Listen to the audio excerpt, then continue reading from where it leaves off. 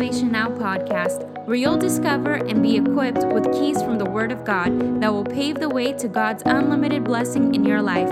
Now, here's your host, Evangelist TJ Malcanji.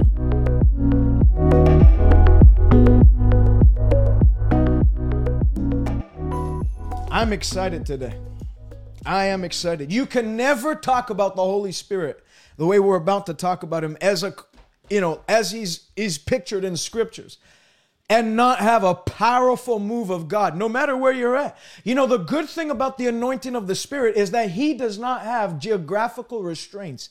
He is not bound and limited by time or space, no matter where you're at. The Bible says there was a man in Acts chapter 14 who was just listening to the words of Paul. Paul did not lay hands on him.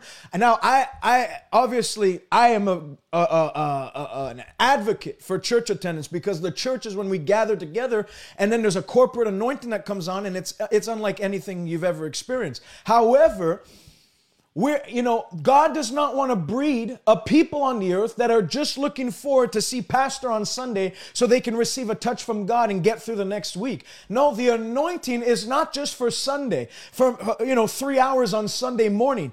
The anointing of the Holy Spirit is reserved for us and needed Monday, Tuesday, Wednesday, Thursday, Friday, and Saturday. The anointing is not just reserved for a church service, and then once we leave the church, we're no longer anointed, and we look forward to coming back to church next Sunday so we can get re-anointed. No, the Bible says in 1 John chapter 2 and verse 20, if you're born again, you believe on Jesus Christ, you are saved, you have a regenerated heart, you're no longer a sinner, you've been saved by grace, you are now the righteousness of God in Christ Jesus. The scripture says when that happens to you, you are now anointed. You have an anointing from the Holy One. 1 John 2:20. The Bible says in Romans chapter 8 and verse 11 that the Spirit of God that raised Christ Jesus from the dead, if he lives in you. And then if you read verse 9, it says if you don't have the Spirit of Christ, if you don't have the Spirit of God in you, then you don't belong to God and you're not saved and you don't have Christ in you. So if you confess Christ and you're saved and you're a holy, living, Bible-believing believer, Christian, you have the Spirit of God in you. So today's broadcast isn't necessarily how you can get more of the Spirit of God. You have the Spirit of God. It's how do you increase the operation of the anointing? How do you release that anointing in your own life? How can I increase the operation, the evidence, the manifestation of the anointing in my life? We're not trying to get more of the Holy Spirit. You either have the Holy Spirit or you don't have the Holy Spirit. There's not like Holy Spirit at 50% and then Holy Spirit at 100%. How much you yield yourself to the Holy Spirit in obedience, in the words that you speak, in the faith that you release from your mouth, how much you yield to him, in the consecration you have towards him, in the time that you give him, that's how much of the anointing that you're going to release in your own life. So how do we increase and how do we release that anointing? Because you can increase the anointing to 150%. You can literally fill your car up to the point where the gas is coming out of your gas tank and you're making a mess at the gas station. But if you don't get into your car and press the pedal and start up the gas in the ignition, it doesn't matter how much of oil you have in you. If you're not ready to get in and start moving, then all that oil is just gone to waste. And God is not wasteful. God is not wasteful. God, that's why the anointing is like a prized possession, and it's very rare in churches today. Not in every church do you see an operation of the gifts of the Spirit. Not in every church do you see an operation of the move of the anointing of God. Not in every church are people getting saved, people getting healed, people getting delivered. So if you don't belong to a church like that, you should locate a church like that. And if you do belong to a church like that, you should never become familiar with it. You should never become casual with it. You should never sit back and see and just, this is what is to be expected, and I've lived in this all my life, and it no longer wows you. Those things should continue to wow you, and you should remain in an awestruck wonder of God and his goodness, because I tell you the truth, as someone who's traveled not for long, just for like 4 years, 5 years at most, I in the churches that I've been to, and I haven't been traveling long, but the churches that I've been to, I can tell you that there are some places where it's easy to have a manifestation of God. It's easy to have miracles. It's easy. The Spirit of God, Sunday morning, when we do like a Sunday through Friday, Sunday morning feels like a Friday in most places. Other places, it takes 3-4 days to break through, to finally have a release. Because for what reason? I don't know. But and there are reasons, and I'll get into that later. But not every place is as easy to minister in. Not every place is the anointing flowing in. Not every place are the people prepared to receive from God. And as such, the work of God is hindered. When you hinder, that's why, for a move of God to take place, the Holy Spirit needs to be welcomed. The Holy Spirit needs to be cherished. The Holy Spirit needs to be honored. You cannot set up your church in a way where nobody's allowed. There's places like this, even in Pentecostal denominations. There are places where you can't speak in tongues in the service. There are places where you can't lay hands on the sick in the service. There are places where I've been to preach, and then I know others who've gone to preach at churches that the pastor will literally meet them before they go out to preach and tell them that you're not to preach about healing. You're not to talk about the Holy Spirit or His gifts. You're not to speak in tongues or encourage others to speak in tongues. And so as a minister who's literally told by God, as you go, these signs will follow. You will lay hands on the sick and the sick will recover. You will speak in other tongues. You will cast out demons. You go to places and the pastor, the shepherd of the house is telling you can't do those things. Then why did you have me in?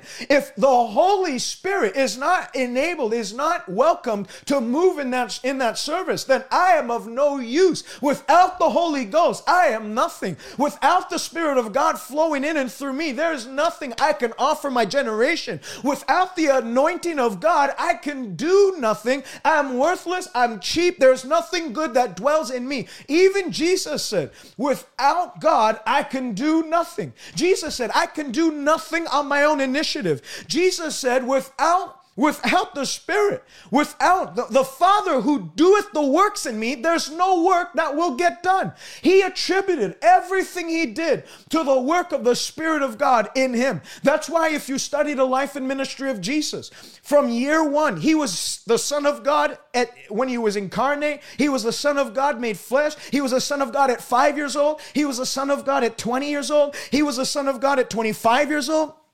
He was the Son of God at 29 years old. He was the Son of God at 30, and He's still the Son of God to this day. But if you study the Bible, He did not perform one miracle. Not one sign, not one wonder was performed by Jesus until Matthew chapter 3. The scripture says He went to the river Jordan.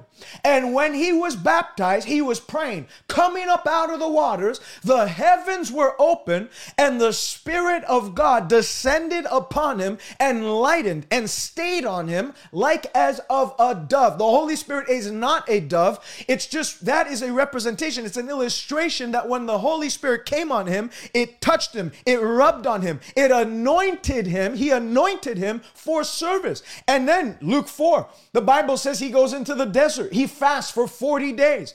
Night and day. Afterward, He becomes hungry. He breaks His fast. And Luke 4:14 says He returns in the power of the Spirit unto Galilee. And then, as was His custom, Luke chapter 4, as was His custom, He stood up to read. He had been reading at 8 years old. It was His custom. He was like an altar boy at a good Catholic church. That's what he did. He got up and he read the scriptures. He got up and he served the synagogue leader, whatever synagogue he was in. So he went back to his hometown of Nazareth. He gets up to do the exact same thing, but there was something different because the Holy Ghost was now residing within, and he had received not only a commission to go and preach and save and restore, but now he had divine empowerment. The anointing is the empowerment of heaven to fulfill the mandate of heaven. The anointing is the empowerment of heaven to fulfill the assignment, the mandate that heaven has for you. And I want you to remember this, and I've said it many times in these broadcasts. You have an assignment from the Holy One. You have a mandate. There is a vision of God for your life. You were not put on this earth by mistake. You were not set here and positioned here out of time or in a wrong spot of history. No, you were born for such a time as this. You were created before you were formed in your mother's womb. God said, I knew you and I appointed you and I chose you and I have a mission for you. There's a job for you to do. You're not saved to sit. You're saved to get to work. You're not saved to warm up a church pew. You are saved to get to work. You are saved not by works, but when you get saved, you're saved to get to work. That's why the scripture says in Revelations chapter 1 through 3, when Jesus was telling John to write to the pastors of the churches, the 7 churches, he kept on saying, he started his message out by saying, I know your works. I know your works. So all those preachers that say, how many of you know when we get saved, bless God, it doesn't matter what we do, one day we'll receive a crown of glory. No, the scripture says, I know your works. Jesus said to the church of Ephesus, I know your works. I know that you don't tolerate evil men and false apostles. I know that you have kept holy in doing my work. You're always attending to my work. However, he said something. You've left your first love. And if you don't return to your first love, if you don't return to the way you used to see me, the way you used to read your Bible, the way you used to fast and pray, I'm going to come and snuff out the lampstand and I'm going to put it somewhere else. He tells another church, the Laodicean church, I know your works and that you're not hot nor cold. You're lukewarm. You're in and out. And as such, I will vomit you out of my mouth. So Jesus, the Bible says in 2 Corinthians 5 and verse 10, we must all appear before the judgment seat of Christ to give an account of the works that we do in the flesh. This is not me trying to tell you that if you don't work, you're not ever going to get saved. We're not working for salvation. We recognize we've been saved. And I'm telling you, if you understand what you've been saved from, it will not take long before you start getting to work and helping others. Because look at that Mark chapter 5, the Gadarene demoniac. The scripture says he had over 2,000 demons in him. When Jesus set him free, when he could not be set free, you got to see yourself as that. Some people read that story and they say, well, he was really bad and I wasn't so bad. No, you were just as bad. You might not have been demon possessed, but before you came to Christ, you were dirtied, broken, distorted, contorted. Nothing good dwelt in you. There was nothing in the natural that you could have done to redeem your own soul. We were helpless, without God, without God, the covenants of God, foreigners to the promises of God, without hope in this world. We were dead in our sins. According to the trespasses of our sins, the Bible says we walked according to the lusts of our own flesh. But God, I'm here to tell you today, you might feel like that right now. Maybe you're not saved. Maybe you're hearing this for the very first time and you think, man, there's no way God would ever love me. I'm here to tell you, but God being rich in mercy because of his great love that he has for you. God's not angry at you. God's not trying to get a lightning bolt out of heaven and just strike you dead the moment you slip up. No, God loves you. He loves you so much he didn't send an angel to redeem you. He loves you so much he didn't send money to buy you back. Money couldn't do the trick. He sent his only begotten son who lived a sinless, perfect life. 33 and a half years, died a death that we should have died so that we can now live the life that we could never live on our own. But God being rich in mercy, he raised you up with Christ. He made you alive in Christ Jesus. We were dead, but now we're alive. When you start to realize that I was lost, but now I'm found. When you start to realize I was dead, but now I live. I was in judgment, but I've passed out of judgment into freedom. I've passed out of bondage into liberty. I've passed out of sickness into health. I've passed out of the wickedness of this world into the righteousness of God. I've passed out of the dominion of darkness, and now I am a child of God. I'm God's very own child. I've been bought by his blood, redeemed, and the redemption of my soul was costly. Now you're going to have something in you to serve God relentlessly. It's not going to take long when you truly understand that. It's like Jesus, when that woman came to him when he was sitting at the house of the Pharisee, and she began to wash his feet with her hair and the tears of her eyes. And the Bible says the Pharisee spoke in his heart and said, man, if this guy knew what kind of sinner this one was, he wouldn't let her do these things. Jesus answered the Pharisee by the word of knowledge and said, hey, listen to me. Do you think you're, who do you think is going to love more? Who do you think is going to love more? The one to whom 500 talents of gold is forgiven of debt? If he had like $500 million of debt, or the guy who had $5,000 of debt? Who do you think is going to love more? Who do you think is going to be more grateful? And he said, well, I suppose the one who had $500 million of debt. And the Pharisee, and he spoke that. Jesus said, you've answered well. This one, though she sinned much, has been forgiven of much, and now she loves much. And then people read that story and they say, well, you see, that's why some people, they have a radical story for Christ. Their testimony is so radical, and that's why they're so radical when they preach. That's why TJ screams when he preaches. It's because he's got such a great testimony, and I have a moderate testimony, so that's why I'm a more moderate voice and tone of voice. That is such stupidity. That is not what Jesus was saying. Jesus was saying, you, Mr. Pharisee, you're so blinded, you think that your own goodness is going to give you admission into heaven. You think that your own good deeds is what is going to give you favor with God. This one understands, as sinful as she was, she understands that there is nothing. She could work until she's got no more life in her. There's not going to be enough money to buy her way into heaven. Because she recognized her depravity, she now loved the gospel that much more. Because the Pharisee thought he was good and didn't recognize his utter depravity without God, he did not love much. That's not a story for us to look on and say, well, she was a prostitute, so ultimately, that's why she had such a conversion. No, it's for us to see that we were in the same boat as her. No matter if you were a church attendee your whole life, but you never were saved. You just went out of religious duty. Or if you were on the street selling drugs, we all fit into that category. All had fallen short of the glory of God. All had fallen short. All were cut off. All were together become corrupt. But God laid the iniquity of us all upon him. When you realize that, there will be much love. And when there's much love, there's much service. You serve what you love. That is a law. That is a spiritual law, and that is a natural law. When you love something, you'll serve that person. When I love my wife, I serve my wife. I love God, I serve God. You'll give time to what you love. If you love football, you're going to serve. You're going to give time towards football. You understand what I'm saying? So what you love, you're going to direct attention towards, and you're going to serve, and you're going to focus on, you're going to give time, energy, and resources, money, finances, everything. That's why Jesus said, no man can love two masters. You're either going to love one or hate the other. You cannot serve God and mammon. There are people who they work so hard, 50, 65 years, 70 years to save up for 20 years of retirement so that they can eat and be merry and have their soul be at ease and be at rest.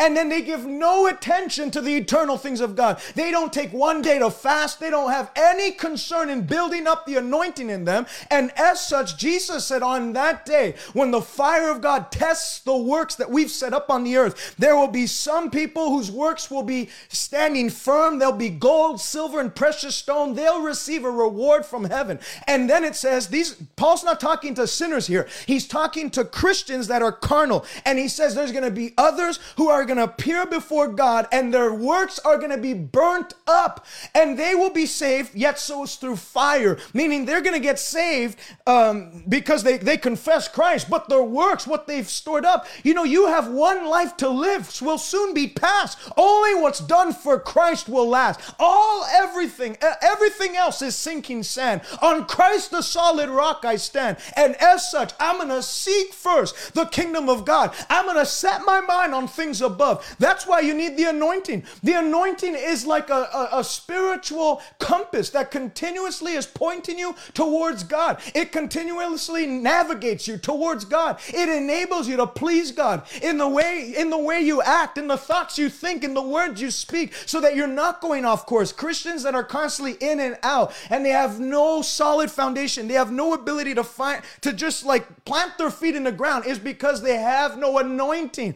I'm not saying they're not saved. I'm saying they have no anointing. They have no power. Paul said, be strong in the Lord and in the power of his might, in his anointing. His anointing enables you to live for God. His anointing enables you to be on fire for God. His anointing enables you to keep the course, to turn your eyes away from vanity, to turn your eyes away from the temporal. Paul said, we look not on the things which are temporal, which are passing away, but we look on the things which are eternal, where Christ is at the right hand of God. Hallelujah. So now, what does the anointing do? Isaiah chapter 61. Isaiah 61 and verse 1. The Spirit of the Lord God is upon me because the Lord has anointed me to preach.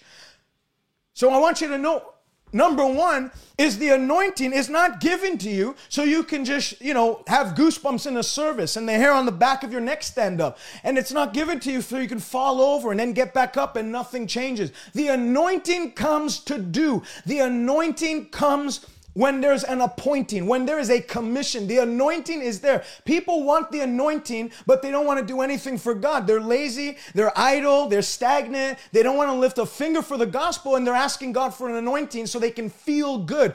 God does not want people to be cups that are filled up to the brim and just enough for themselves. No, the anointing, the oil. David said, my cup runneth over with fresh oil. God wants you to be an overflow of the anointing on the earth so that others can come and taste and see that the Lord is good and his mercy endures forever.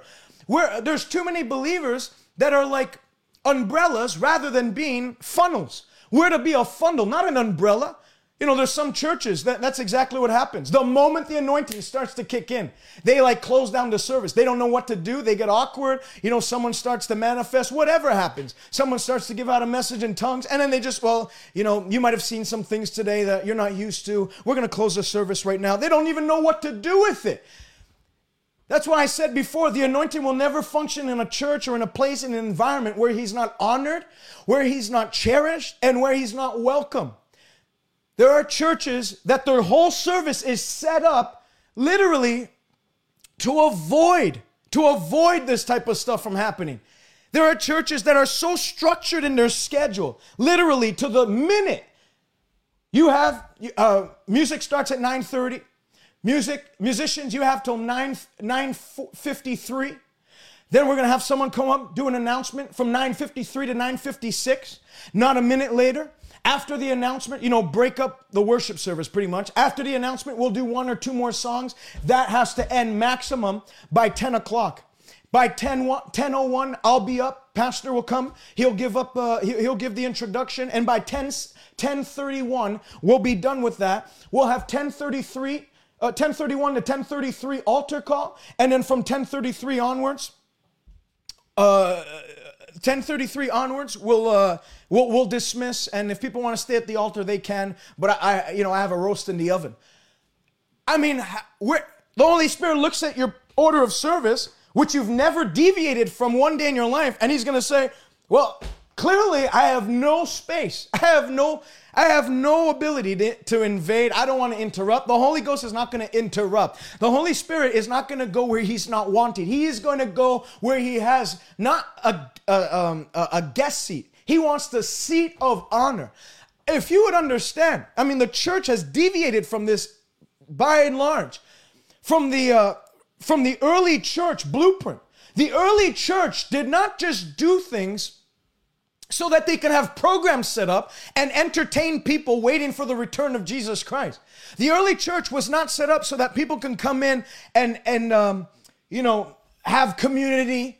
And as they gather together, we can break bread and keep on doing the Lord's Supper, and we'll have fellowship with one another, and people can network with one another. Business owners can network with others, and if you're a real estate agent, good idea to be part of a church because you can get a lot of clients doing that. That's not what the early church was like. The early church, look at the time, the schedules that these services had. Acts chapter 5, Ananias and Sapphira come in.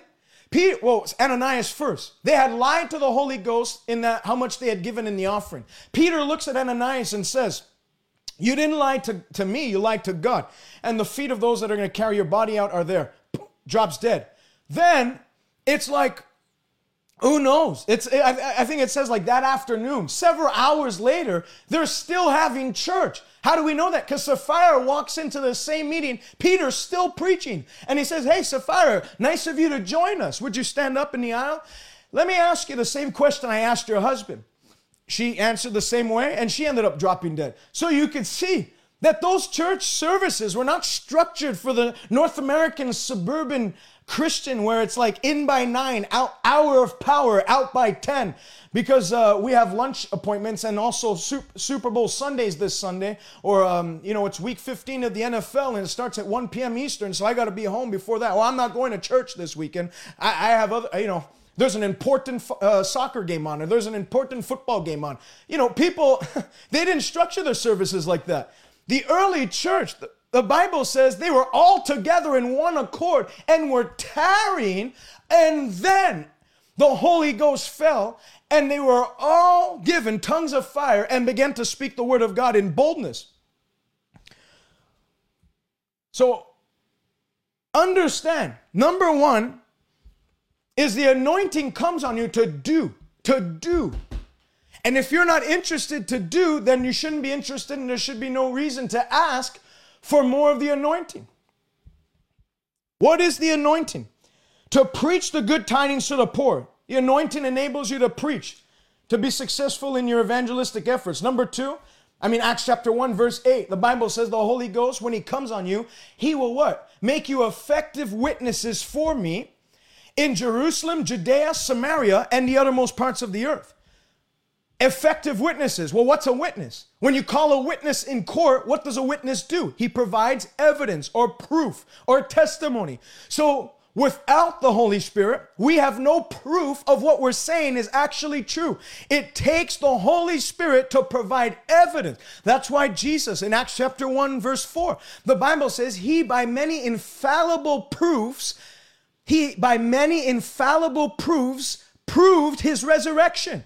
Well, if Jesus needed infallible proofs by the Spirit to prove his resurrection after he had raised from the dead, how much more shall we have need of the Holy Ghost to have infallible proofs proving that the message of the cross is not foolishness, but it is the wisdom of God, and that our God is truly alive and well today.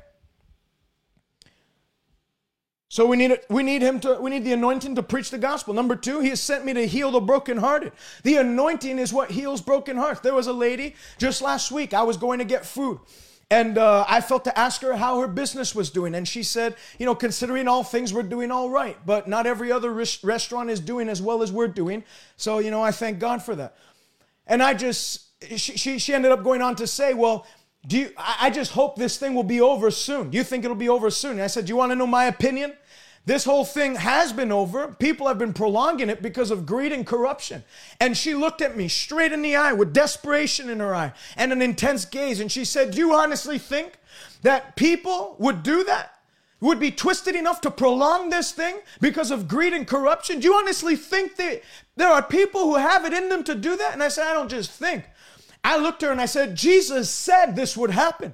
Jesus said there would be a shaking on the earth, and that the heavens, the earth, and everything that can be shaken will be shaken. But he said, I've come to bring a kingdom that will never be shaken. The only place you'll have peace is in covenant with God, is when you're in right standing with God. And I said, have you ever given your life to Jesus? And I led her in the sinner's prayer. I prayed for her, and she looked at her arm. She got goosebumps all over, and she said she was like tearing up. And you can see there was a mending of a broken heart, because she said, I was losing my house. She's back on her mortgage payments, and she's frozen her mortgage payments with the bank. And as such, she had a broken heart. She was stressed and heavy laden and burdened. All I did was introduce her to Jesus. And when I did, the anointing invaded her heart and got to work to mend her broken heart. And even though nothing changed in the natural at that moment, everything in her changed. And she said, where do you go to church? I said, right behind. I'm going to be there the next time you're open up. And so you can see.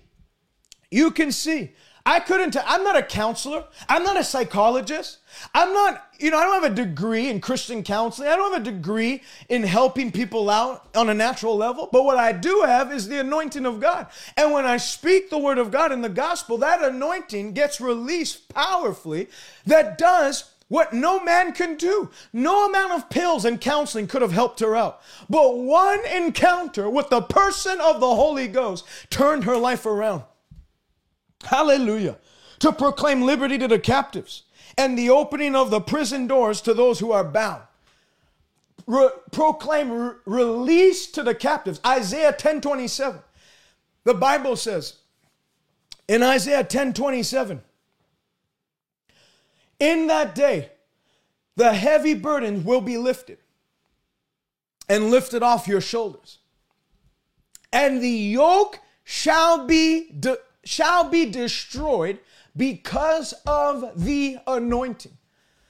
People in life are not facing regular natural battles. Behind every battle, behind every complication, behind every chain, behind every prison door, behind every circumstance, unfavorable circumstance, behind every hurt, behind every sickness, behind every calamity and trouble, behind every distortion of the destiny of man is wickedness, is demonic captivity. And the Bible doesn't say we're to counsel those people free.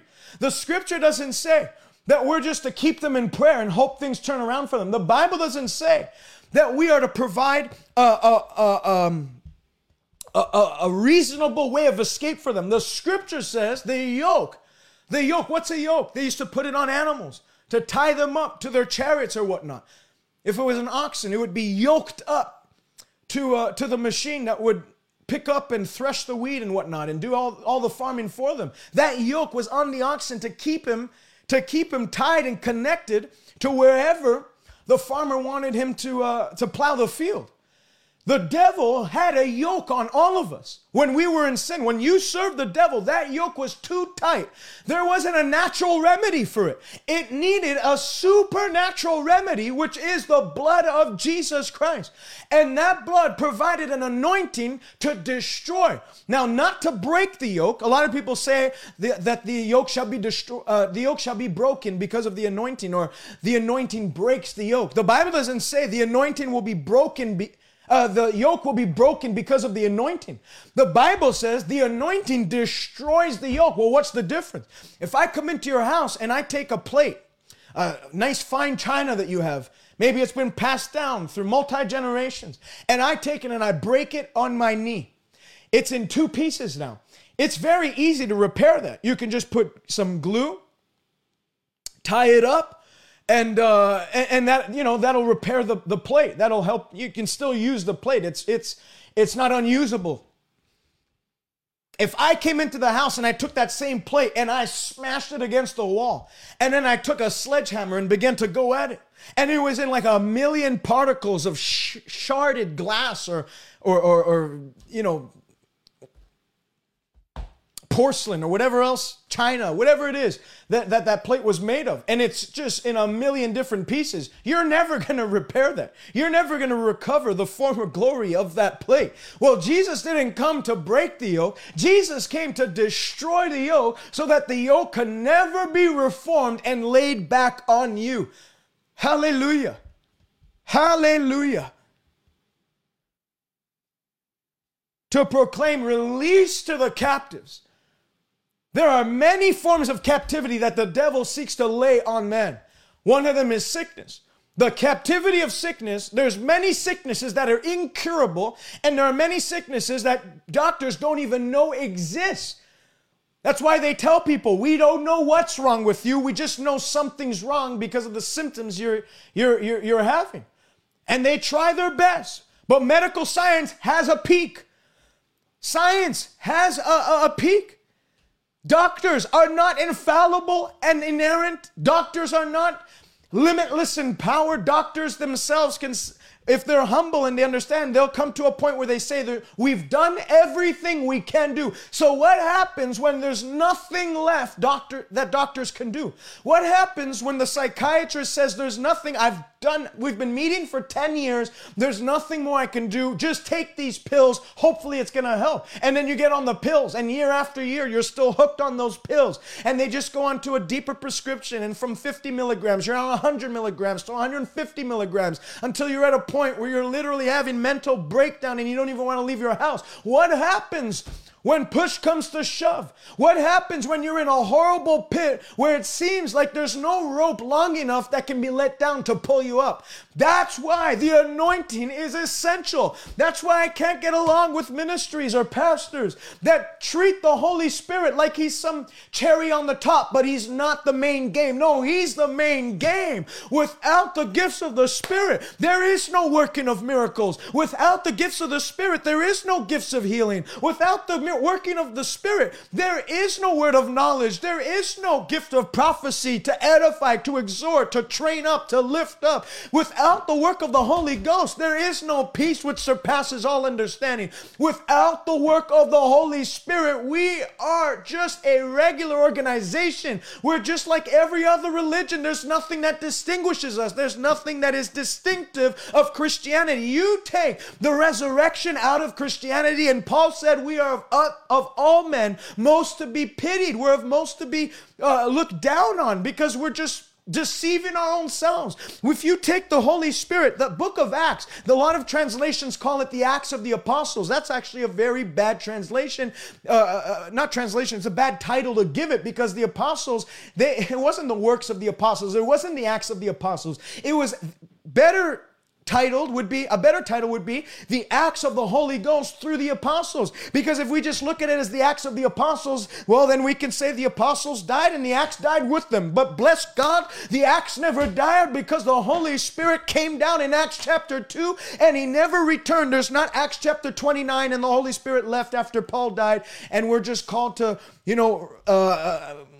pretty much go to church growth conferences and discover what natural methods and means we can implement in order to grow our congregations. That's not what the Bible says. The Bible actually doesn't even have an end for the book of Acts. It pretty much ends with ... because the Holy Spirit is still the helper. The Holy Spirit is still the comforter of men. The Holy Spirit is still the one who destroys the yoke. The Holy Spirit is still the one that the Bible says will work wonders in and through you. The Holy Spirit is still the greater one that lives in us, that is greater than all that is in the world. The Holy Spirit is still the empowering force of the believer, enabling him to walk like God, to talk like God, to act like God, to see the results of God here on the earth. And I tell you, that anointing is coming on you right now. You might have ran dry. You might have let that stale oil sit and stagnate, but today God is emptying the stale, and fresh oil from on high is coming on you in the name of Jesus. Ye shall be anointed with fresh oil. Your cup shall overflow. You shall flourish like a palm tree. You will grow strong like a cedar in Lebanon. Even in old age, you'll be fresh and flourishing. Your best days are not behind you. As you grow older, you'll grow more effective. As you grow more in the Lord, you'll grow more effective. Your best results are not 10 years ago when you looked at the revival your church went through. No, God still has greater things ahead of you. If you still got breath in your lungs, it's because there's more to come. You can never know a better last year when you stick with God. Every year is a year of glory to glory, from strength to strength and faith to faith, and that will be your story in the name of Jesus Christ. Hallelujah. Hallelujah. That's why the devil works overtime to try and keep you from a message like this, because he doesn't care. Now that you're saved, he doesn't care if you just stay saved as long as you don't get anointed. Because he can deal. I mean, he messes around with so many Christians. There's a lot of Christians that are battling things and battling demons year after year, when God never said you're to battle demons year after year. He said, hallelujah, ye shall know the truth, and the truth shall set you free. And whom the Son sets free is free indeed. If you keep yourself holy in the way of righteousness, you don't have to live a life of ups and downs. You can live a life of power, of victory, and of conquerorship, because Christ said, I have made you more than a conqueror by the anointing of the Holy Ghost. Paul said, I can do all things through Christ who gives me strength. So if Paul said that through the anointing, he can do all things, what is stopping you? What is stopping you? The devil can say you can't do it. You say, I'll be anointed with fresh oil and I'll get it done. The devil says you'll never have that. You say, I'll be anointed with fresh oil and I'll have it. The devil said, you'll never be healed. You just have to do like that woman with the issue of blood in Mark chapter 5. Hallelujah. She pressed through the crowd. She had spent all that she had on many physicians. She did everything in the natural to get better, but it did not get better. It only grew worse. But when she heard about Jesus, she said within her heart, she began to activate that anointing by the words she spoke. And she said, if I can just touch. Many people wanted to be touched by Jesus that day, but that woman was the only one who said, no, if I can just touch. I'm not going to wait for a touch. I'm going to reach in to touch. I'm not going to wait to be blessed. I'm going to reach in for a blessing. I'm going to be like Jacob. I'm going to wrestle with God and I won't let him go until he blesses me. There's too many people who say, well, I tried it and it didn't work. Who cares if you tried it once? Keep on trying, keep on moving, keep on touching, keep on reaching. And the Bible says the kingdom of heaven, it suffers violent, but if you'll be extra violent and keep on moving, you will reach it and seize it by force. In Jesus' name, she said, I'm going to just touch the hem of his garment. And when she did, the Bible says the hemorrhage of blood that had lasted for 12 years, that hemorrhage of blood, that insurmountable mountain, that incurable disease, that thing that doctors said it'll never get better, when she touched the hem of his garment, immediately, come on, I want you to write out in the comment section, immediately, God created the world in 6 days. He doesn't need more than 5 minutes by the anointing to undo the work of the devil and to enforce his perfect will in your spirit, in your body, and in your soul. Immediately the flow of blood was made well, and she felt in her body. That's what the anointing does. The anointing doesn't just give you good thoughts and goosebumps and it gets you through life's problems. No, the anointing isn't given to endure life. The anointing has been given to you to blast out the devil, out the door, out of your home, out of your body. The anointing establishes your enthronement on the earth to trample on serpents and scorpions. The anointing didn't just give her good hope and good vibes now, and so she continued to have the hemorrhage of blood for 40 more years, but she stayed faithful through it all. No, immediately the flow of blood stopped, and Jesus, perceiving that virtue, power had flowed from him, he looked behind and said, who touched me? The disciples said, what do you mean who touched you? There's like 10,000 people around you. How are we supposed to know? Jesus said, no. Somebody put a demand on the anointing. Somebody didn't just touch me for the sake of going home and say, hey, remember Prophet Jesus? Remember that guy? I touched him today. Man, I'm never going to wash this finger ever again. That's like the people who go to Jerusalem and they take the sand from the Sea of Galilee and they said Jesus walked on this sand, and so I'm gonna just order a gallon full and just put it all across my house, and everywhere I go I'll be walking where Jesus walked. Praise God, I'll get more anointed like that. People think there's a bunch of formulas and a bunch of buttons and a bunch of things you can just press and hope for the anointing to grow. No, Faith is it. She just said, I'm going to touch and I'm going to receive. When Jesus felt in his body, she came before him, fearing at the realization of what had been done. And Jesus said, daughter, don't you fear. Thy faith has made thee well. Go and be whole of thy plague. I tell you today, as that anointing gets into your body, the Spirit of God's quickening your flesh, quickening your weakness in your body. He's quickening. The Bible says it is the Word of God that is quick and active, and it pierces to the division of bone and marrow, the places that medical science can't even get to. That Word is getting into you, and the anointing is going to work, and it's reversing the irreversible. It is undoing the damage of the devil, and it is establishing the power and glory of God for you in Jesus' mighty name. In the name of Jesus. So the anointing is first power to you. Why should we want to increase the anointing? Number one, the anointing is power to you. Number two, the anointing is power in you. So power to you. That woman gets delivered from the hemorrhage of blood. You look in the Old Testament, when David got anointed, it gave him power to then defeat the bear, defeat the lion, and then ultimately cut Goliath's head. So there's something the anointing does to you. It breaks off the chains. It breaks off the humiliating forces of hell, and it empowers you to live in the blessing of God. The anointing breaks off the chains that hell has forged for you and then makes sure that you never fall back into them. The anointing doesn't just lift you out of one pit and burden and throw you in another. The anointing sets you on high, far from affliction, so that you're no longer bullied by the devil, but you're the one doing the bullying. Number two, there's power in you that happens when you get anointed. There's a different look in your eye. You don't walk around like you're some defeated, emaciated, earthly reject. It doesn't matter what your story is. There's something that comes in you where you walk around with dignity. You can tell when somebody's anointed and someone's not anointed based on the way they look in their eye, the look in their eye, and the way they walk and carry themselves. You look at guys like Lester Sumrall. You knew not to mess around with people like that. You knew, and if man knows, the devil knows all the more to back off. Oral Roberts. Oral Roberts carried such an anointing. Lester Sumrall said one time they were having camp meeting in his church. Oral Roberts was scheduled to preach the night service. But something happened with his plane. He wasn't able to make it. Or he had told Lester Sumrall, I'm not going to make it tonight. I'll be there tomorrow. So Lester Sumrall was at the front of the church and they were worshiping, praising the Lord. They were in the worship service. And his assistant was standing right next to him. Lester Sumrall looks at him, to his assistant, and he says, Oral Roberts just walked into the building. And he said, no, actually, he had to cancel on us tonight.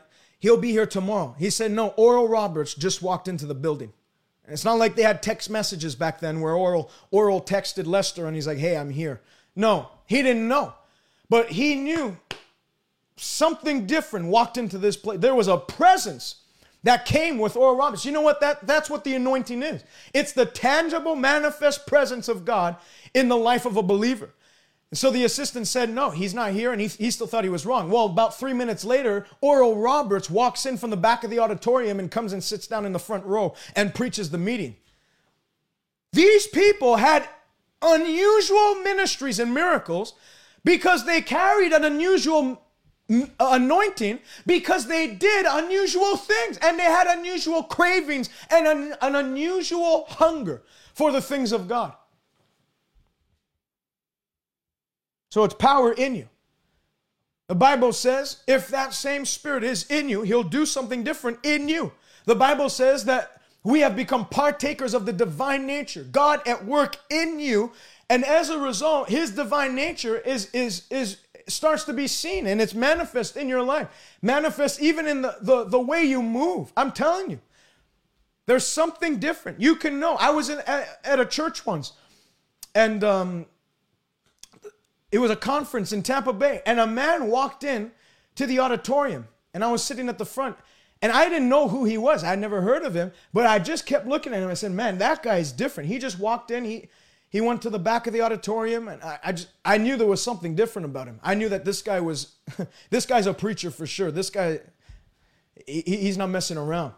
He got fire in his eyes. And he wasn't even preaching that day. I had no idea who he was. Well, about a couple of minutes later, he's escorted to the front row.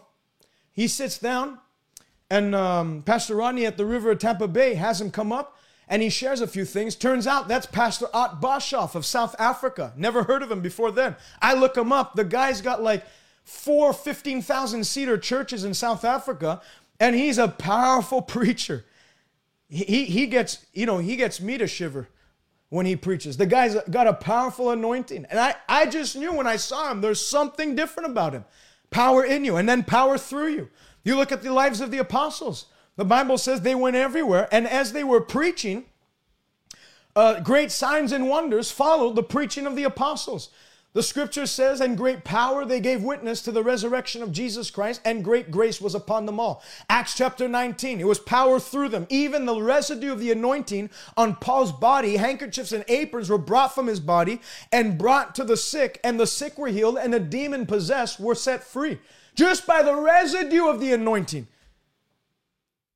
Things like that were happening. So, that's like pretty much the introduction. But I'm going to go in now to what are some hindrances to the anointing. How do people lose the anointing? Or why do some people seem to be bad conductors of the anointing? The anointing is like electricity. So there are good conductors of the anointing, there's good conductors of electricity, and then there's things that put an end of the electrical circuit. It short circuits the whole board and it does not conduct electricity at all. Well, what are things that prevent the flow of the rivers of living water that Jesus said would burst forth out of those who believe on him? Number one is pride. If you have pride, the Bible says God resists the proud, but he gives grace to the humble. If you think that you're talented enough and have no need of the anointing, that's where a lot of preachers actually end up getting into a rut, because they start in the anointing and then they stop praying slowly, and slowly they don't fast anymore, but the gifting is still operating.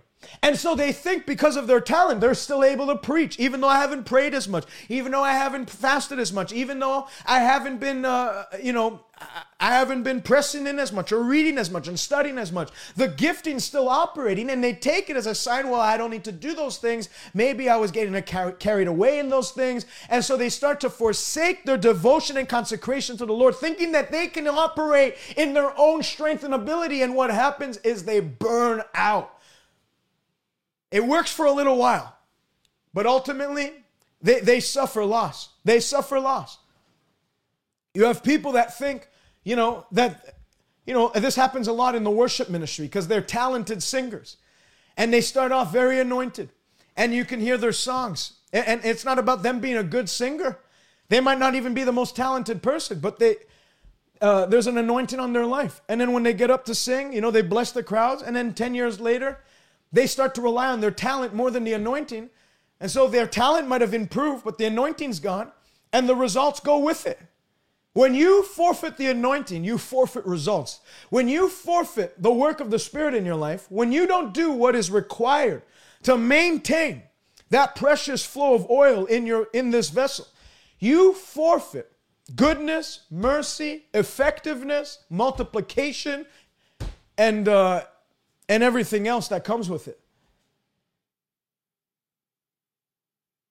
And I tell you, there's a difference between an anointed singer and an unanointed, very talented singer. There's a difference between an anointed preacher and a skilled communicator. A big difference. I am by no means a skilled communicator. I would probably fail every Bible college homiletics course. I'm not the most skilled communicator. I'm everywhere when I preach. I just go where I feel led in my spirit, and that's where I end up. My introduction is like this long sometimes. My middle is like this long, and then my end is like this long. And that's not how they tell you to structure your sermon. So I would fail classes. But because God's hand's on my life, and I read and I study, I fast and I pray, as such, there's a continuous flow of the anointing, and that leads to souls being won. A good service is not measured by how succinct you were, how on time you were. We said we'd have you out by 11 and we're going to have you out. It's just 11:01. Wow, I'm good. What a great service it was today, honey. Wasn't it? On the way home, people were out just on time. Worship was everything was cued properly. We had such a nice, cute little worship set. And people think that that's the measure of a good service. That's not a measure of a good service. If there's nobody being won to the Lord, if there's nobody being baptized in the Holy Ghost, if there's nobody being saved, if there's nobody being healed, if there's no lives being transformed, it is a waste of time. The synagogue in the days of Jesus, Mark chapter 1, they had many speakers that would get up and speak. And they were all excellent, skilled communicators, scribes of the law, teachers of the law, excellent lawyers of the law. They knew to the dot and the tittle exactly how to expound on certain scriptures. They were magnificent teachers. Jesus even said, do as they say, just don't do as they do. Because they had everything in their brain, but they had zero flowing out from within. So what happened? On that day, many preachers got up to preach that day in Mark chapter 1. There were many other people that got up to speak and read from other scrolls and whatnot. Nothing happened. There was a demon-possessed man who sat quiet and undisturbed throughout all of those those preachers that had gotten up that day. The moment Jesus got up, being anointed of the Holy Ghost, he opened his mouth for what? I think he read 3 verses out of Isaiah 61. In that very moment, the man who had stood still and quiet when everyone else gave their skilled delivery of a sermon, the moment he got up to speak, that demon couldn't stand the heat and said, "What have we to do with you, Jesus, Son of the Most High God? Have you come to torment me?" The anointing is a tormenting force to demonic spirits. They can't stand the heat of it. They can't stand the pressure that the anointing puts on them to leave. And so they got to go. And the same anointing that draws them out is the same anointing that puts an end to their work. Jesus said, "Shut up and come out." And that moment, the man was delivered, and they began to say, "What new doctrine is this? What kind of man is this that with authority he commands even the unclean spirits?" Authority is synonymous with the anointing. The anointing brings authority, and the authority comes by the anointing. The anointing gave him the authority that when he spoke to that demonized person, just like in Acts chapter 19, I believe it is, the 7 sons of Sceva, they were trying to fake authority by saying, the Jesus whom Paul preaches, we adjure you to come out of the man. The man in whom the unclean spirit was looked on them and he said, "Jesus I know, and I recognize his authority, and I recognize his anointing. Paul has been joined to the Lord and is one spirit with him. I also recognize the anointing on Paul's life, but who the heck are you?" And the man in whom the evil spirit was leaped on them, and he bruised them, beat them, and they left the house wounded and naked. So they didn't just fake it. You can't fake it till you make it. You'll never make it. The anointing can be imitated. People imitate it. People can fake it. People can mimic it. People can try to do something they've seen others do, but it just doesn't work for them. There's a specific and unique anointing for you that you have to, just like I can't tell my wife, "Hey, do you mind if you eat well for me for about a month? I just want to pig out, but if you eat well, I'll still receive the benefits of your diet." I can't go to someone else and say, "Hey, do you mind going to the gym these next 6 months? I kind of have a busy schedule, and if you can just take up on my gym schedule, I know my muscles will grow slowly as yours grow, but at least I'll have time to do everything else." You cannot rely or depend on somebody else to grow the anointing for you. You have to take the time. You have to be consecrated. You have to be dedicated to the development. You have an anointing from the Holy One, but you don't have to stay at the level of anointing you had when you were first saved. Ezekiel 47, the Bible says, there was a vision Ezekiel had of him being led out by the Spirit, and he was in the waters that were up to his ankles. And then the man led him out 1,000 cubits further, and the water was then up to his knees. And he led him up 1,000 cubits, and the waters were to his loins. And he led him up 1,000 cubits, and the waters were passing over him, and it was waters that he can swim in. Well, that's the picture of the anointing, which if you study Ezekiel 47, he actually says the waters begin to flow from the right side of the altar. Well, Jesus said, "Well, when I go, I'm going to pray the Father, and he'll send you the rivers of living water." Jesus is seated at what side of the throne of God? He's on the right side of the throne of God. So the waters were flowing from the right side of the altar, which represents the throne of God. Jesus came, ascended on high, sat down at the right hand of the Father, and then said, "Now, Father, send the Spirit, the waters of living, the waters of life, to invade the earth." That's when Pentecost came. But remember, he started at the ankle level. He didn't stay at the ankle level. He developed. They moved on further. They pressed on deeper. And then it was at the knee level, and then at the loin level, and then finally at the waters that cannot be passed over. I'm satisfied. I'm satisfied with the anointing I have now. Like I'm not angry, but I know there's more. There's always a step higher in God. I'm not angry with how God's anointed me, but I know there's more. And if there's more, then I know I can have more. God's not withholding it from me. The Bible says it is a glory of God to conceal a matter, but the glory of kings is to search it out. The more you search it out, the more you meditate, the more you diligently hearken unto his commandments, the more you press on into the things of God, the more that anointing is released in you and manifests through you. So that you end up becoming a river that cannot be passed over. You're literally swimming in glory. Number one hindrance to the anointing is pride. Number two is taking the glory. If you're the type of person that when people compliment you, you're quick to say, well, thank you very much. You know, I've worked hard for this. You just told God, take your hand off my life. The Bible says in Herod's day, in Acts chapter 12, he began to give an oration to the people, and they said the voice of a God and not of a man. They were saying this guy's like a God in flesh. And Herod did not give glory to God, and as such was stricken by worms by an angel. And he died within 3 days. If you're constantly absorbing compliments for yourself and thinking you're all that, then God will let you to see how all that you are. God will gladly show you what life is without his help. That's what happened in Nebuchadnezzar's day. He thought he was the ruler of the kingdoms of men. God said, oh yeah, onto your belly you shall go. You're going to be like a beast. Eat grass for 7 years. And you'll find out that a man can receive nothing unless it is given to him from heaven. And that's what happened.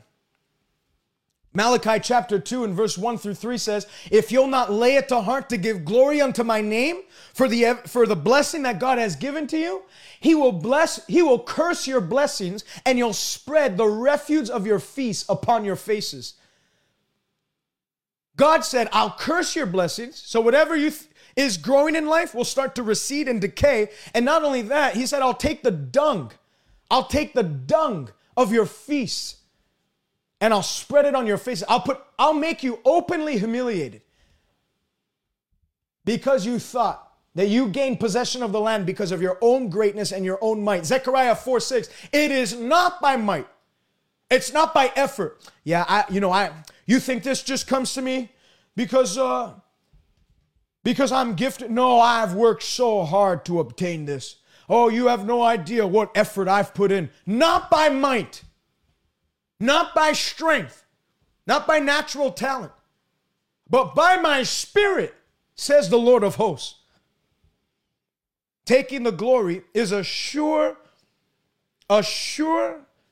indicator of pride. And then B, it begins your downfall. Pride comes before fall, and a haughty spirit, a puffed up spirit comes before downfall. Or before destruction. Number 3, having a loose tongue will cause you to lose the anointing.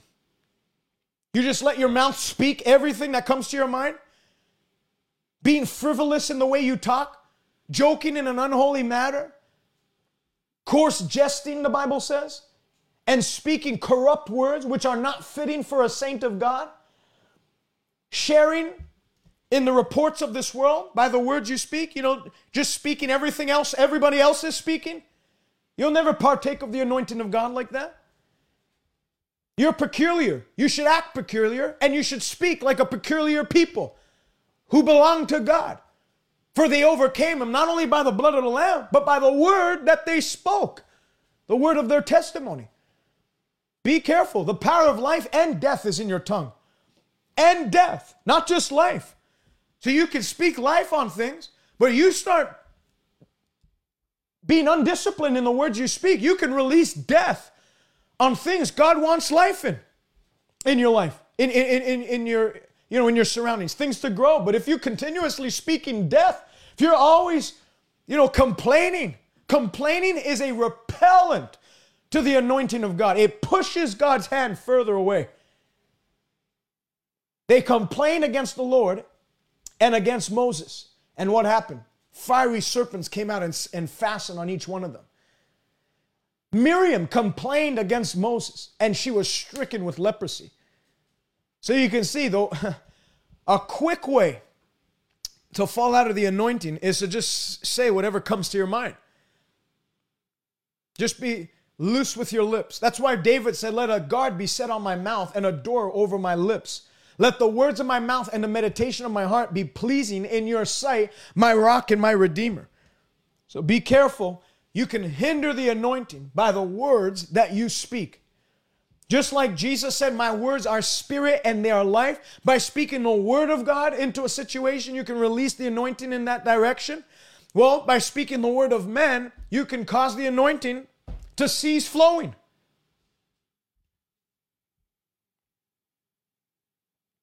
Number 4, neglecting the study of the Word of God will cause you to either lose the anointing completely or it'll hinder the anointing greatly. The Bible says, give yourself entirely to this book, meditate on it, and your progress will become evident to all. How I love thy law, David said, it is my meditation day and night. For then I'm like a tree firmly planted by streams of water, and I yield fruit in every season. You become fruitless when you start to neglect the great salvation of the word. When you start to put, Psalm 50 says, what right have you to take my covenant and partake of my blessing, since you cast my words behind you and you trample on my commandments? The Bible says, he that despises the word will be destroyed. Despise does not mean I hate the word of God. Oh, I can't stand reading the word. No, despise is lightly esteem. And you lightly esteem it by letting it collect dust year after year. And every time you pick it up, when things get real bad, that's when you start reading. And you have to pretty much sweep off 3 inches of dust before you can get to Genesis 1:1. So it's not just, oh, I hate the word. No, lightly esteem is despising it, is lightly esteeming it, casting it to the side. Just like it's some college textbook that you bought, you used it for a semester, and now it's used for firewood. The Bible says when you treat the word like that, you'll be destroyed. But he that greatly fears the word of God and commandments will be honored and rewarded. The Bible says in Psalm 19, the law of the Lord is perfect. It restores the soul, guarantees a freshness in the anointing. But whoever despises it will be destroyed. Then it goes on, in keeping his word, there is great reward. Great reward. And part of that reward is an increased anointing. And number 5, hindrance of the anointing is sin, immorality, idolatry, having other gods before God, being double-minded, engaging in a practice of sin. The wages of sin is death. The Bible says very clearly that sin, when it is fully grown, it produces death and only death. It does not produce the anointing. Sin is a destroyer of men's destinies. It shipwrecks people's destiny. No matter how great a talent you have, no matter how great a call that God has placed on your life, if you are enticed by sin and continually made a victim of it, and have not crucified the flesh and bring your flesh under daily to subject it to the desire of your spirit, to have dominion over sin. See, the anointing empowers you to have dominion over sin. But if you're intent on chasing the desires of your flesh and you're constantly falling victim to sin, that sin will have dominion over you and the anointing will lift off your life. And when that happens, you need deliverance again. And when you get delivered, you got to make sure that you put sin away before sin puts you away. Make sure you cut sin out before sin cuts you out of the land of the living. So that's hindrances to the anointing, but I want to move on now to what are practical things you can do to grow the anointing. Number 1, you must be born again. I think that goes without telling. John 3:16, for those who believe shall receive everlasting life. That everlasting life is the life of God, the anointing of God, the ability to have God's very own life and DNA flowing through you. So you have to be saved. He that has the Son has life. He that has not the Son has no life. The Bible is very clear. I said it before, Romans 8:9, whoever does not have who does not have the Spirit of Christ is not Christ. So you have to belong to Christ before you have the Spirit of Christ, the anointing flowing through you. John was talking to believers when he said you have an anointing from the Holy One. He was talking to people who had been cleansed from sin, bought, purchased of heaven, and redeemed by the blood. Number 2, way you can grow and increase the anointing. Let him that is thirsty come. Jesus said in John 7:37, there has to be a craving for it. There has to be a burning desire for it. Isaiah 55 verse 1 says, oh, everyone that is thirsty and him that is hungry, let him come and buy from me wine and milk. Wine is oftentimes symbolized as the anointing. The Bible says you can't put new wine into old wineskins. One of the hindrances of the anointing, you want to add another one, is religious tradition, old mindsets. It's always been this way. It'll always be this way. The Bible says, Jesus said, I can't even put the anointing into old wineskins or else the wineskin's going to burst and the wine be ruined and wasted. So you have to, the Bible says that these people make void the word of God, keeping to their traditions. You make void the power of God. You make void the call and plan of God when you desire and are intent and are resistant in keeping to the traditions of what has always been.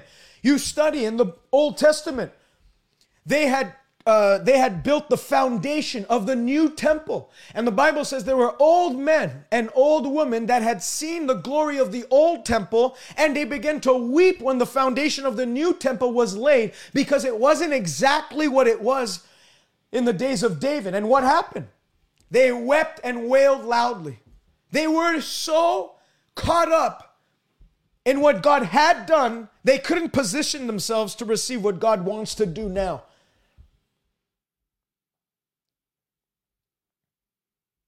And you see that time and time again.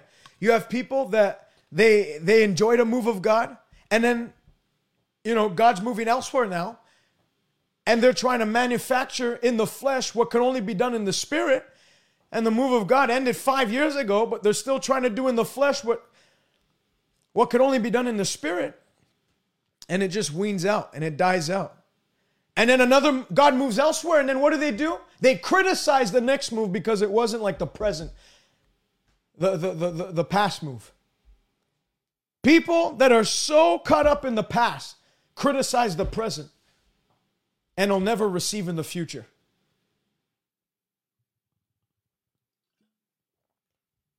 Excuse me. Let him that is thirsty. Many want to touch. But how many are hungry to go after? Like I said before, like Jacob, wrestle with God until he blesses you. Until you have that anointing dwelling on you and in you to overflow. Where you're walking like Peter, just the shadow of passing by is healing those on whom it falls on. Psalm 40, look at David. As a deer panteth for the water creek, so my soul panteth after thee. My flesh longs for thee. My soul thirsteth for thee, O God, to see your power.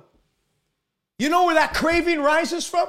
When you start to look at the state of the church and the state of the world today, and then you look at what the book of Acts laid out for us, and you say, man, it doesn't look comparable. Something is wrong. Let me read something to you. Haggai chapter 2. Let me read this to you. If you're just joining me now, God bless you. Please share the broadcast. Help me out.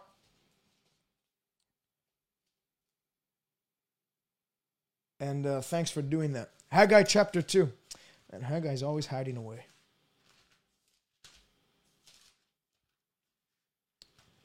Haggai chapter 2. I should just have a permanent bookmark on Haggai. Oh, there you go.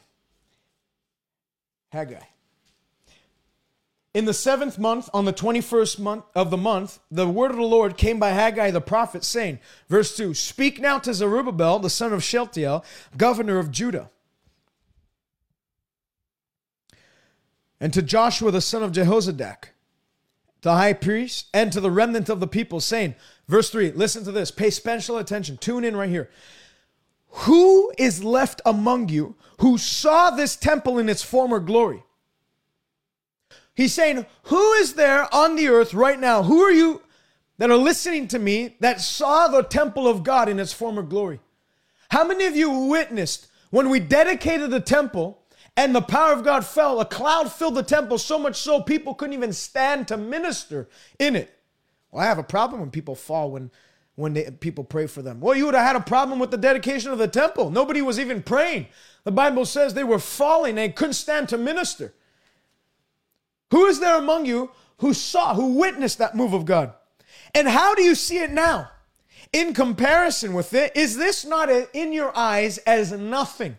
Haggai's trying to tell them, look at what we're seeing right now. Look at the fruit being produced.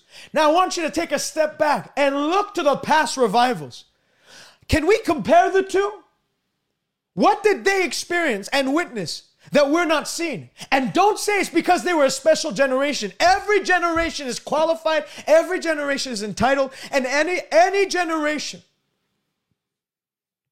if they're interested in it, is able to see a fresh move. And not only that, our generation today, 2021, the prophecies of Scripture, Zechariah 10:1, ask for the rain in the time of the latter rain. We're not dealing with just a former rain. What God has told us to expect to happen on the earth today, even God said it's gonna blow our expectations. It's going to go past our expectation. And Joel chapter 2 verse 23 says, look at the former rain, how I gave it moderately. The latter rain is going to be the former and the latter in the same month. It'll be like a accumulation of the entire anointing of the Scriptures in one generation before Jesus comes back. So I study past revivals. I study the Welsh revival. I study men of God. I look at...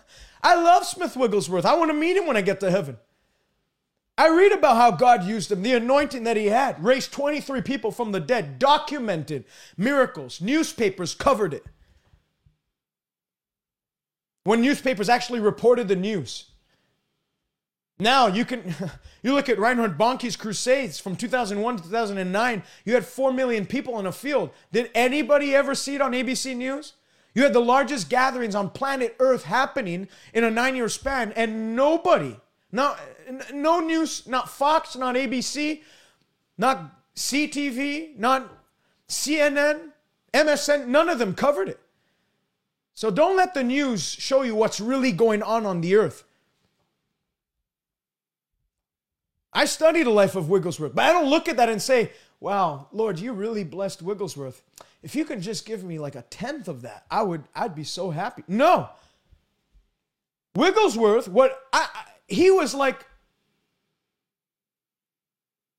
he set things up. But his ceiling, as I read and absorb his lessons and read of the revelations God gave him, his ceiling now becomes my platform to build on. Line upon line, precept upon precept, one generation after another shall build upon another. I don't look to Wigglesworth's life and say, wow, man, he really had a violence against the devil and saw so many people healed. If only I can see it.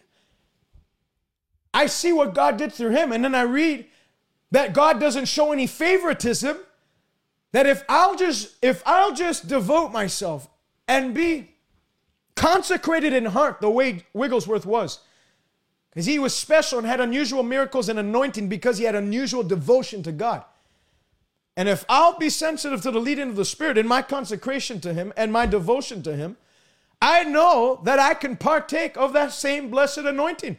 It's not like Wigglesworth had, the Holy Ghost, and we have like the twin of the Holy Ghost and the twin anointing, who's a little less functional, but he gets the job done. The same anointing. It's the same river. And then I can locate people that Wigglesworth impacted. Lester Sumrall. Lester Sumrall's not alive anymore. He died before I got saved. Then I can locate people that were under Lester Sumrall's ministry that received impartation from him. And I can sit under what they learned and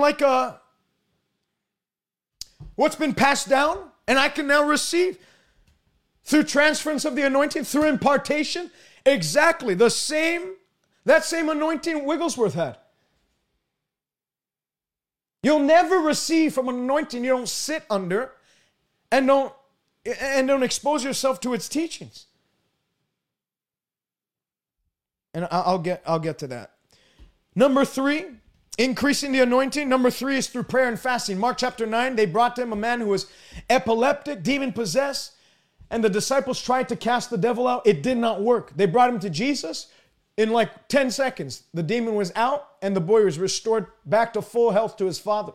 The disciples came to him privately and said, why could we not cast it out? Jesus said, Jesus said, this type cometh not out but by prayer and fasting, meaning you have to build up an anointing strong enough to deal with this level of demonic resistance. And when you do, there'll be nothing that'll be able to stand before you all the days of your life.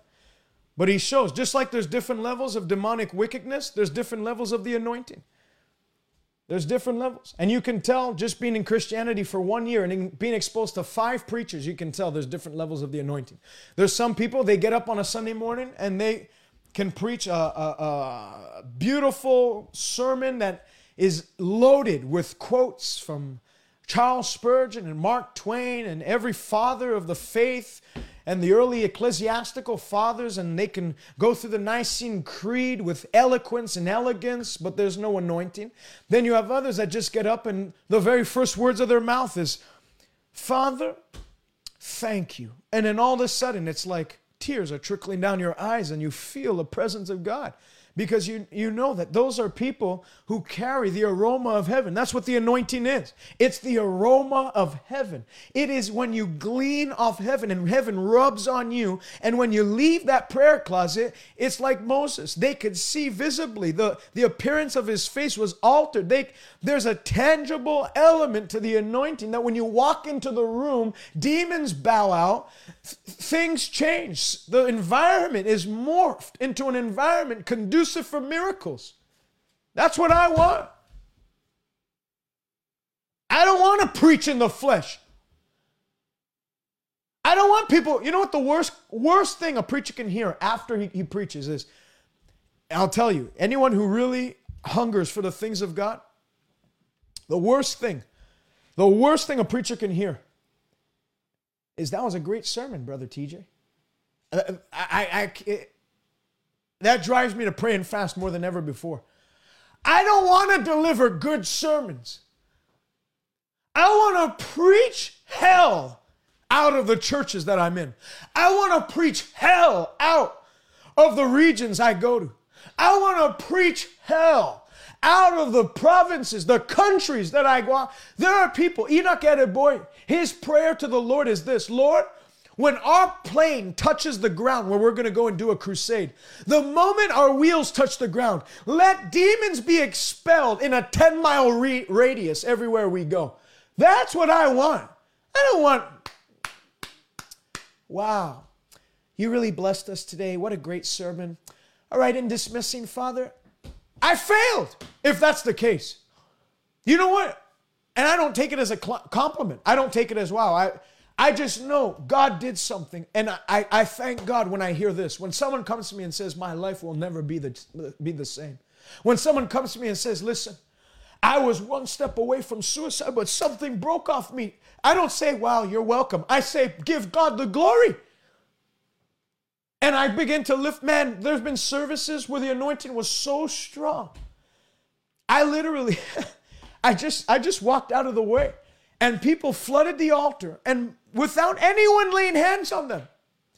There was one service, a lady got thrown like 6 rows of pews back, and got up, and a growth in her stomach left. And I remember in that service, I walked to the back of the auditorium, and I just lifted my hands, and I was in fear of God. I said, Lord, all of this is your work. All of this would be impossible without you. I am merely your servant, your messenger. Does a messenger come and give the message and then boast about how great he is? Or does a messenger just say, I'm just the messenger? An ambassador doesn't talk about how great he is. He comes to talk about how great the nation he's sent from is. And we're just ambassadors that bring health, that bring the anointing we usher in. That's what a preacher is. We usher in, we brag on God until he shows up. And once he does the work.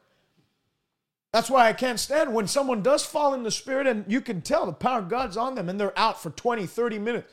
And then you have someone that comes and just lays their hand on them and they have to be seen. And we're going to have our prayer team just come and lay hands on them and just lay off. The Holy Ghost can do a better work than you could ever think of doing.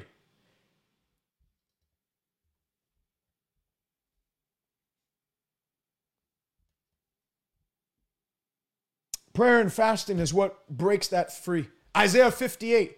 Is this not the fast that I have chosen to break the bonds of wickedness, so that your light will shine speedily and that your healing would manifest? Prayer and fasting is what, if you were like a 1/4-inch pipe and had 1,000,000 gallons of water behind it, that 1/4-inch pipe can deliver a 1/4 inch of water at a time, of volume of water at a time. Prayer and fasting takes that 1/4-inch pipe and expands it so that now you can have a flooding of the anointing of God hit that server. That's what prayer and fasting does. You have a treasure in this earthen vessel, but fasting expands your ability to be a conduit. You're no longer damming up the flood of God's power. You're a broken dam. The dam is broken and the flood is released. And God can reach his people. Number 4, prayer and worship increases the anointing of God. The Bible says, in his presence is fullness of joy. At his right hand, pleasures forevermore. And Psalm 22:3 says, thou, O Lord, inhabit the praises of your people. So the more you praise God, the more his presence is attracted to where you're at. And the more that happens, the more the more it'll stick on you. The more it'll be evident on you. You show me a praise warrior and you show me someone who carries God's presence at a high level. They're like high voltage fences. You touch them and you get zapped. That's what happened. I was in Chateauguay, Quebec on the south shore of Montreal, and a lady came to me and shook my hand. On 4 days later in our revival services we were having, she came up to me and she said, hey brother, I want to tell you, when I came to you at the beginning of this and I just shook your hand, I had glaucoma and there was a thin film over my eye. The moment I did that, I noticed something was different. And from then till today, I don't have that anymore. I can see perfectly. Her eyes had been restored. I didn't pray for her. She didn't ask me to pray for her. I am given over to praise and worship. You look at my prayer life, it's like 45-50% praise and worship. 25% I pray about whatever I need, and then 25% I pray for others. But 50% is given to God in worship, in high adoration for who he is. And as such, I touched her. Don't look at me as if like I'm by some great power or high authority, I've made this man to walk. No. It's because I've plugged into the source, and as such, I'm a conduit of the electricity, so that just my touch now is helping people. That can be you. That can be you. Number 4, praise and worship. Number 5, and that's why 4, going back to that, if you feel like there's like demonic presence in your home or whatnot, one sure way to boot the devil out is to put anointed praise and worship. Not some stupid a lot of North American music now and modern day, our generation lyrics is all about, how hard things have been. Let me get something into your spirit today. Praise and worship is not talking to God about your problems. Praise and worship is exalting the person of God. Praise and worship is not talking about how hard things have been. When we praise, we're talking about how great God is, not how great our problems are. So any worship song that they get on the keyboard and they talk about life was tough this week. Things keep on getting harder and harder. God, you never said things would be easy. Jesus said, come to me all that are weary and heavy laden, I'll give you rest. My yoke is easy, my burden is light. So I don't know what you're talking about. Things aren't easy. It's because you're not doing things right. So worship is not about, it's not a venting session about how much you've been through. No, it's about how great God's been and his faithfulness to in the past and his faithfulness now to give us present day victory. And you'll see that's why the old hymns are awesome. That's why I like to listen to Bishop G.E. Patterson, pastor of the Church of God. He went home to be with the Lord, but his worship is so encouraging. It's happy. It's happy. It's faith-filled. Jesus is on the main line. Tell him what you want. If healing's what you need, tell him what you want. And then there's other songs like, I know the Bible is right. I know the Bible is right. And that means somebody's wrong. Doesn't matter what people have said to you. Doesn't matter what the doctors told you. Doesn't matter what the report of man is. I know the Bible is right. Other songs, you listen to them and I've got a river of life flowing out of me. It makes the blind to see and the lame to walk, opens up prison doors, sets the captives free. I've got a river of life flowing out of me. These lyrics, a lot of them were penned in a time that wasn't favorable for the author of those songs. Some of them were going through hell and back, but they didn't let their story dictate their song. God put a new song in their heart, and as such, they began to, like David, I'm going to bless the Lord at all times. His praise shall continuously be on my mouth. It is well with my soul. It is well with me. Hallelujah. Hallelujah. That's right, Natasha. Waymaker. What a good song by Sinach. Waymaker. Promise keeper. Light in the darkness. That is who you are. That is who you are. So be careful what music you listen to. If it adds a sense of defeat and discouragement to you, take the cassette or the CD or the USB and chuck it out the door. If it brings victory and makes you to understand, I know all things are going to be all right. If God is on my side, He is my helper, then there's nothing the devil can do to me that God won't not only bring me through, but He'll take me out and I'll get to the other side. That's the type, when you start to listen to anointed music, that's the type of reaction it gives. There's a note of victory that comes on you that makes you to remember the promise. Paul said that God leads us to triumph in all things by Christ Jesus. I'm more than a conqueror. He that began a good work in me, He will complete it to the day of Jesus Christ. I'm not going backwards and I'm not falling downwards. My trajectory is upwards. God's got good things ahead of me. He has good plans for me. My tomorrow's gonna be all right because my God is different and my story will be different. Number 5, way to increase the anointing is get around anointed people. You're doing very well by tuning into this broadcast. Find other people that are anointed and tie into their ministry. Be where their physical meetings are. I make it a point at least once a year to be in meetings with Pastor Ronnie Howard-Browne in Tampa Bay because he's got a very heavy anointing, an effortless anointing that's transmitted through him. So what do? I make it a point. I was just there in December. I go and I sit under his ministry. There are people in Africa that obviously right now it's hard to get to. And even before the travel horrors of the earth today, it was hard to get to. But I make it a point to listen to their YouTube messages, their Sunday sermons. I follow them. I read their books. I sit under them. You'll never receive an anointing you don't sit under. Elisha received a double portion of Elijah's anointing. Why? Because he was the only one that followed him to the point of his departure. All the other sons of the prophets abandoned him. They thought this Elijah guy had lost his mind. What does it mean he's going to be taken in a chariot? Man, this guy really went overboard. Elisha said, I will never leave your side unless you do bless me, unless you do give me a double portion. And he followed him. And Elijah kept saying, leave me now. I'm going on ahead and I'm going to be taken up in the chariot of the Lord. Elisha kept saying, no, I'm standing by you. I'm going to stick with you. I love you and I honor the prophet. And as such, the Bible says you shall receive a prophet's reward. Part of that reward is the anointing that they carry. People think that, I heard about Smith Wigglesworth and how powerful he was. Father, I'm asking you for the mantle of Smith Wigglesworth. Amen. And they think that that's going to happen. Like, no, it won't work that way. It doesn't work that way. The anointing doesn't just hit people in the head. The anointing comes, especially those on specific individuals, when you hunger after it. When you tie into those people's ministries.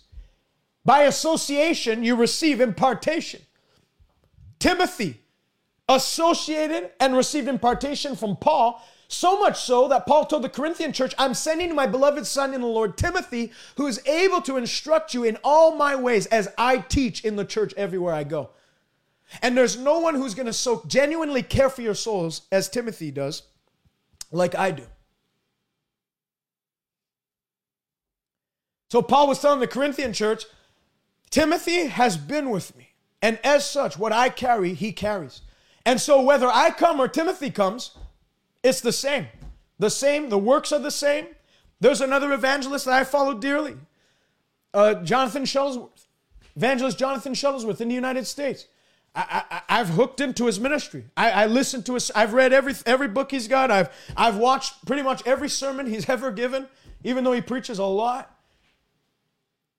I'm hooked in because I know where God's taking me. He's already on that path far ahead. He's ahead of me right now. And so, that's what you do. Locate where God wants to take you. Find people that are ahead of you from where you're at right now. Find out what they're doing. Find out what they've done. Stick around them. And you'll see that same anointing that carried them that far is going to come on you. And as they grow, you'll grow.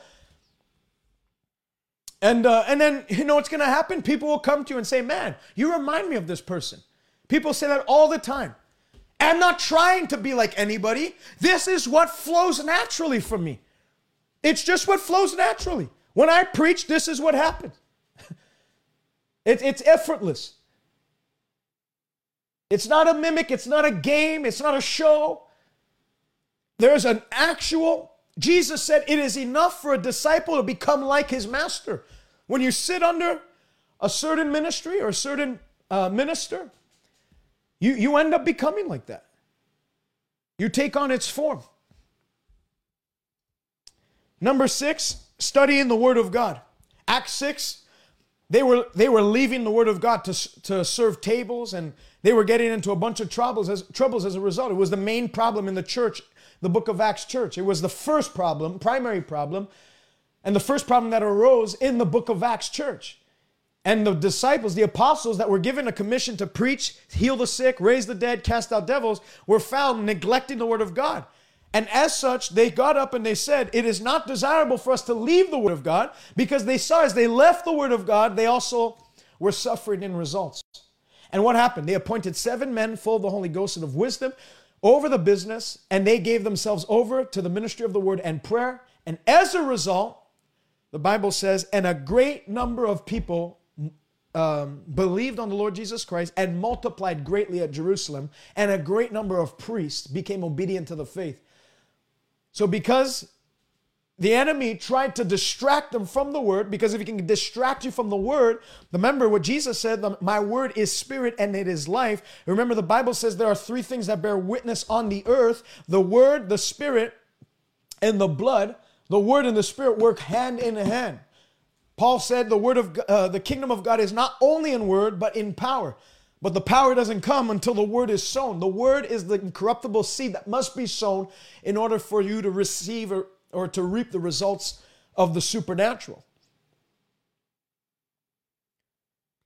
So the devil tried to take them away because he knew if he can take them away from the Word, he can take them away from winning souls. But when they got back into the Word, what happened? And a great number of people believed on the Lord at Jerusalem and multiplied greatly, and so mightily grew the Word of God and prevailed in the regions. So the Word of God is going to increase the anointing. And not just reading it for the sake of reading it, it's revelation. Remember, flesh and blood can't reveal the things of the Word to you, but only my Father who is in heaven. Man, I can go on for a long time. It's 1 hour and 41 minutes that I've been on. Thank you for keeping on this whole time. If you haven't shared the broadcast, please share it, and God bless you guys. There's so much more that can be said. I can do like a 15-week sermon series on this. But I find like when I try to do 2-week, 3-week things in correspondence, oftentimes the reason why I try not to do those anymore is because I'll wake up Thursday and have a fresh word on my spirit for something else. So I don't want to be stuck in a series where I'm not able to follow actually where God's leading me. And number 7, and the cost of the anointing is you need to walk in love. You must walk in love. The Bible says faith worketh by love. Without love, the Bible says, you are nothing. You're a clanging cymbal. And the scripture says, God is love. And he that walketh in love abides in God, and God in him. So if you don't walk in love, God doesn't abide in you, and you don't abide in God. The anointing will be foreign to you. The anointing will never flow through a vessel that's committed to hatred, to envy, to jealousy, to dissension, to division, to sowing strife amongst brethren. The anointing will short circuit in an atmosphere like that. So you gotta make sure. Remember, Jesus said, if you come before the altar of God with a sacrifice, and remember, you have a lot of people that have something against you, or you have something against somebody, leave the gift at the altar, go and repair the damage, go and reconcile with your friend, and then offer up your sacrifice. Then it'll be acceptable to God.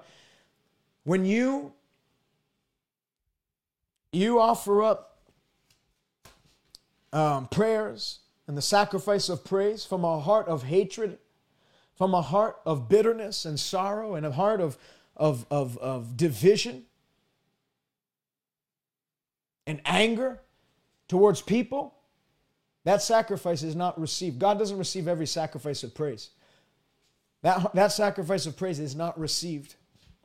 And as such, you'll never grow in the anointing. So that is how you can grow the anointing. And how do you release the anointing? Very simple. I'll give you one key. By the words that you speak. If you shall say to this mountain, the anointing to remove the mountain is there, but it'll never be released to actually move the mountain until you say to this mountain, be thou uprooted and cast into the midst of the sea. You change the way you think by the words you speak. Then you change the words you change the way you think by the words that you hear from the Word of God, what you receive into your heart. Then you start to modify the way you speak. And when you do that from a heart-filled conviction of the Word of God, that releases power with dynamic power with God to shift things in your favor. So just seeing chains of captivity around your business is not enough. Release that anointing. Hands off, devil.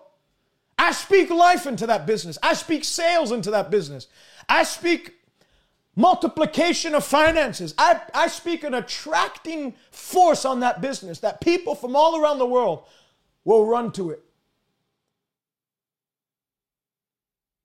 Bishop Oyedepo said his church wasn't growing for several years. And he went on a mountain to pray and fast 3 days. Then he came off and he saw on his church there was a black cloud. And the Lord said, speak to that cloud for it to leave. If he had just looked at the black cloud and said, Lord, I pray that you would just remove that cloud of resistance. No. Ezekiel, you see the dry bones? You see the death and decay in your nation? Watch this. No. You prophesy. Prophecy, in short, is receiving a command from God to speak and then speaking it. Prophecy is receiving the word of the Lord and then taking responsibility and releasing the word of the Lord. 1 Thessalonians chapter 2 says, from you the word of the Lord has sounded forth. That's what prophecy is. It's the word of the Lord sounding forth. There can be no signs from a soundless Christian. When you release the sound, the signs start to take place. That's how you release the anointing. He spoke to the cloud, hands off. Broke the power of the devil that was hindering growth in that church. And like within 5 years, they went to like 80,000 worshipers. Something crazy like that.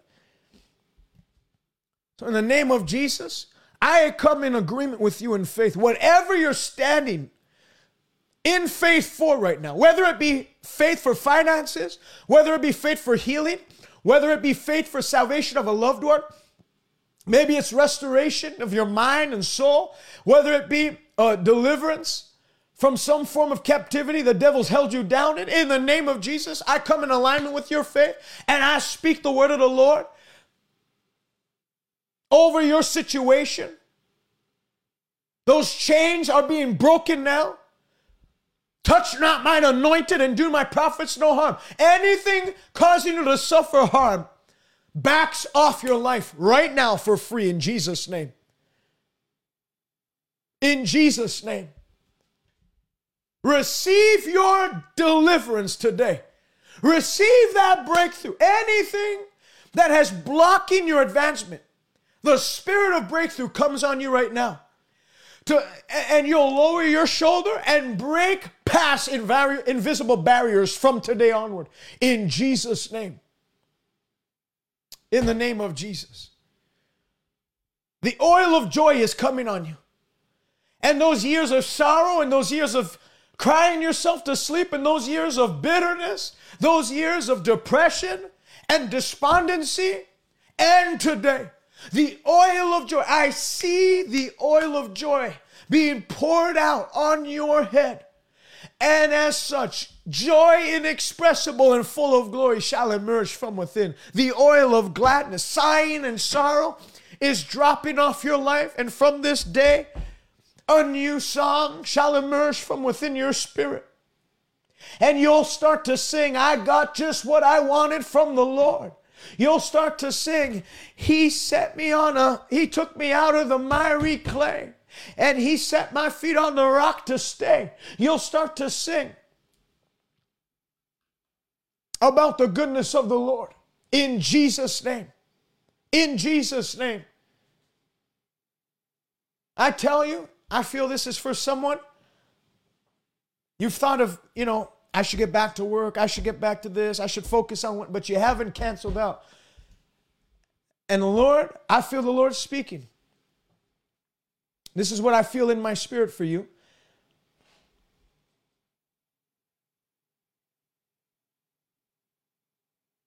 The horrors of your past, up until this point, up until this moment, the things that have tortured you and the things you never thought you'd break free from. By the anointing that's coming on you today, not only you break free from it, but God will make you to forget the affliction of your past. God will make you, just like a woman when she's in labor, she has sorrow. But the moment she gives birth, she no longer remembers the anguish because of joy.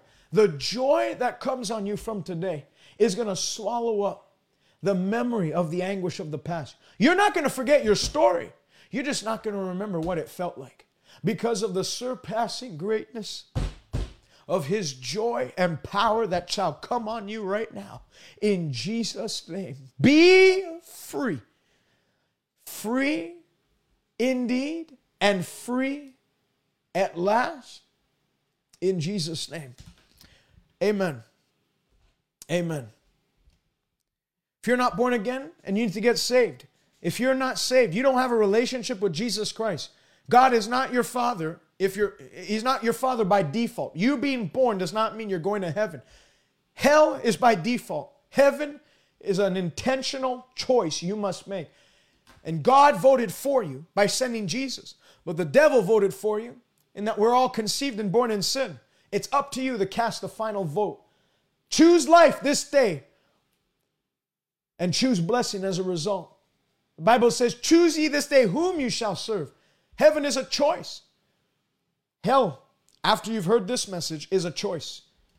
You can either choose to reject God's help for your life, or you can say, Lord, I'm extending my hand to interlock in your hand of mercy, fully expecting that you're going to save me, set me free, deliver me, and turn things around for me. If that's you, I want you to pray this prayer with me. Father, in Jesus' name, I believe in my heart you raised Jesus from the dead. I confess with my mouth, Jesus is Lord. Fill me with your Spirit. Where I was weak, make me strong. Turn things around for me today. Let old things be done away with and passed away.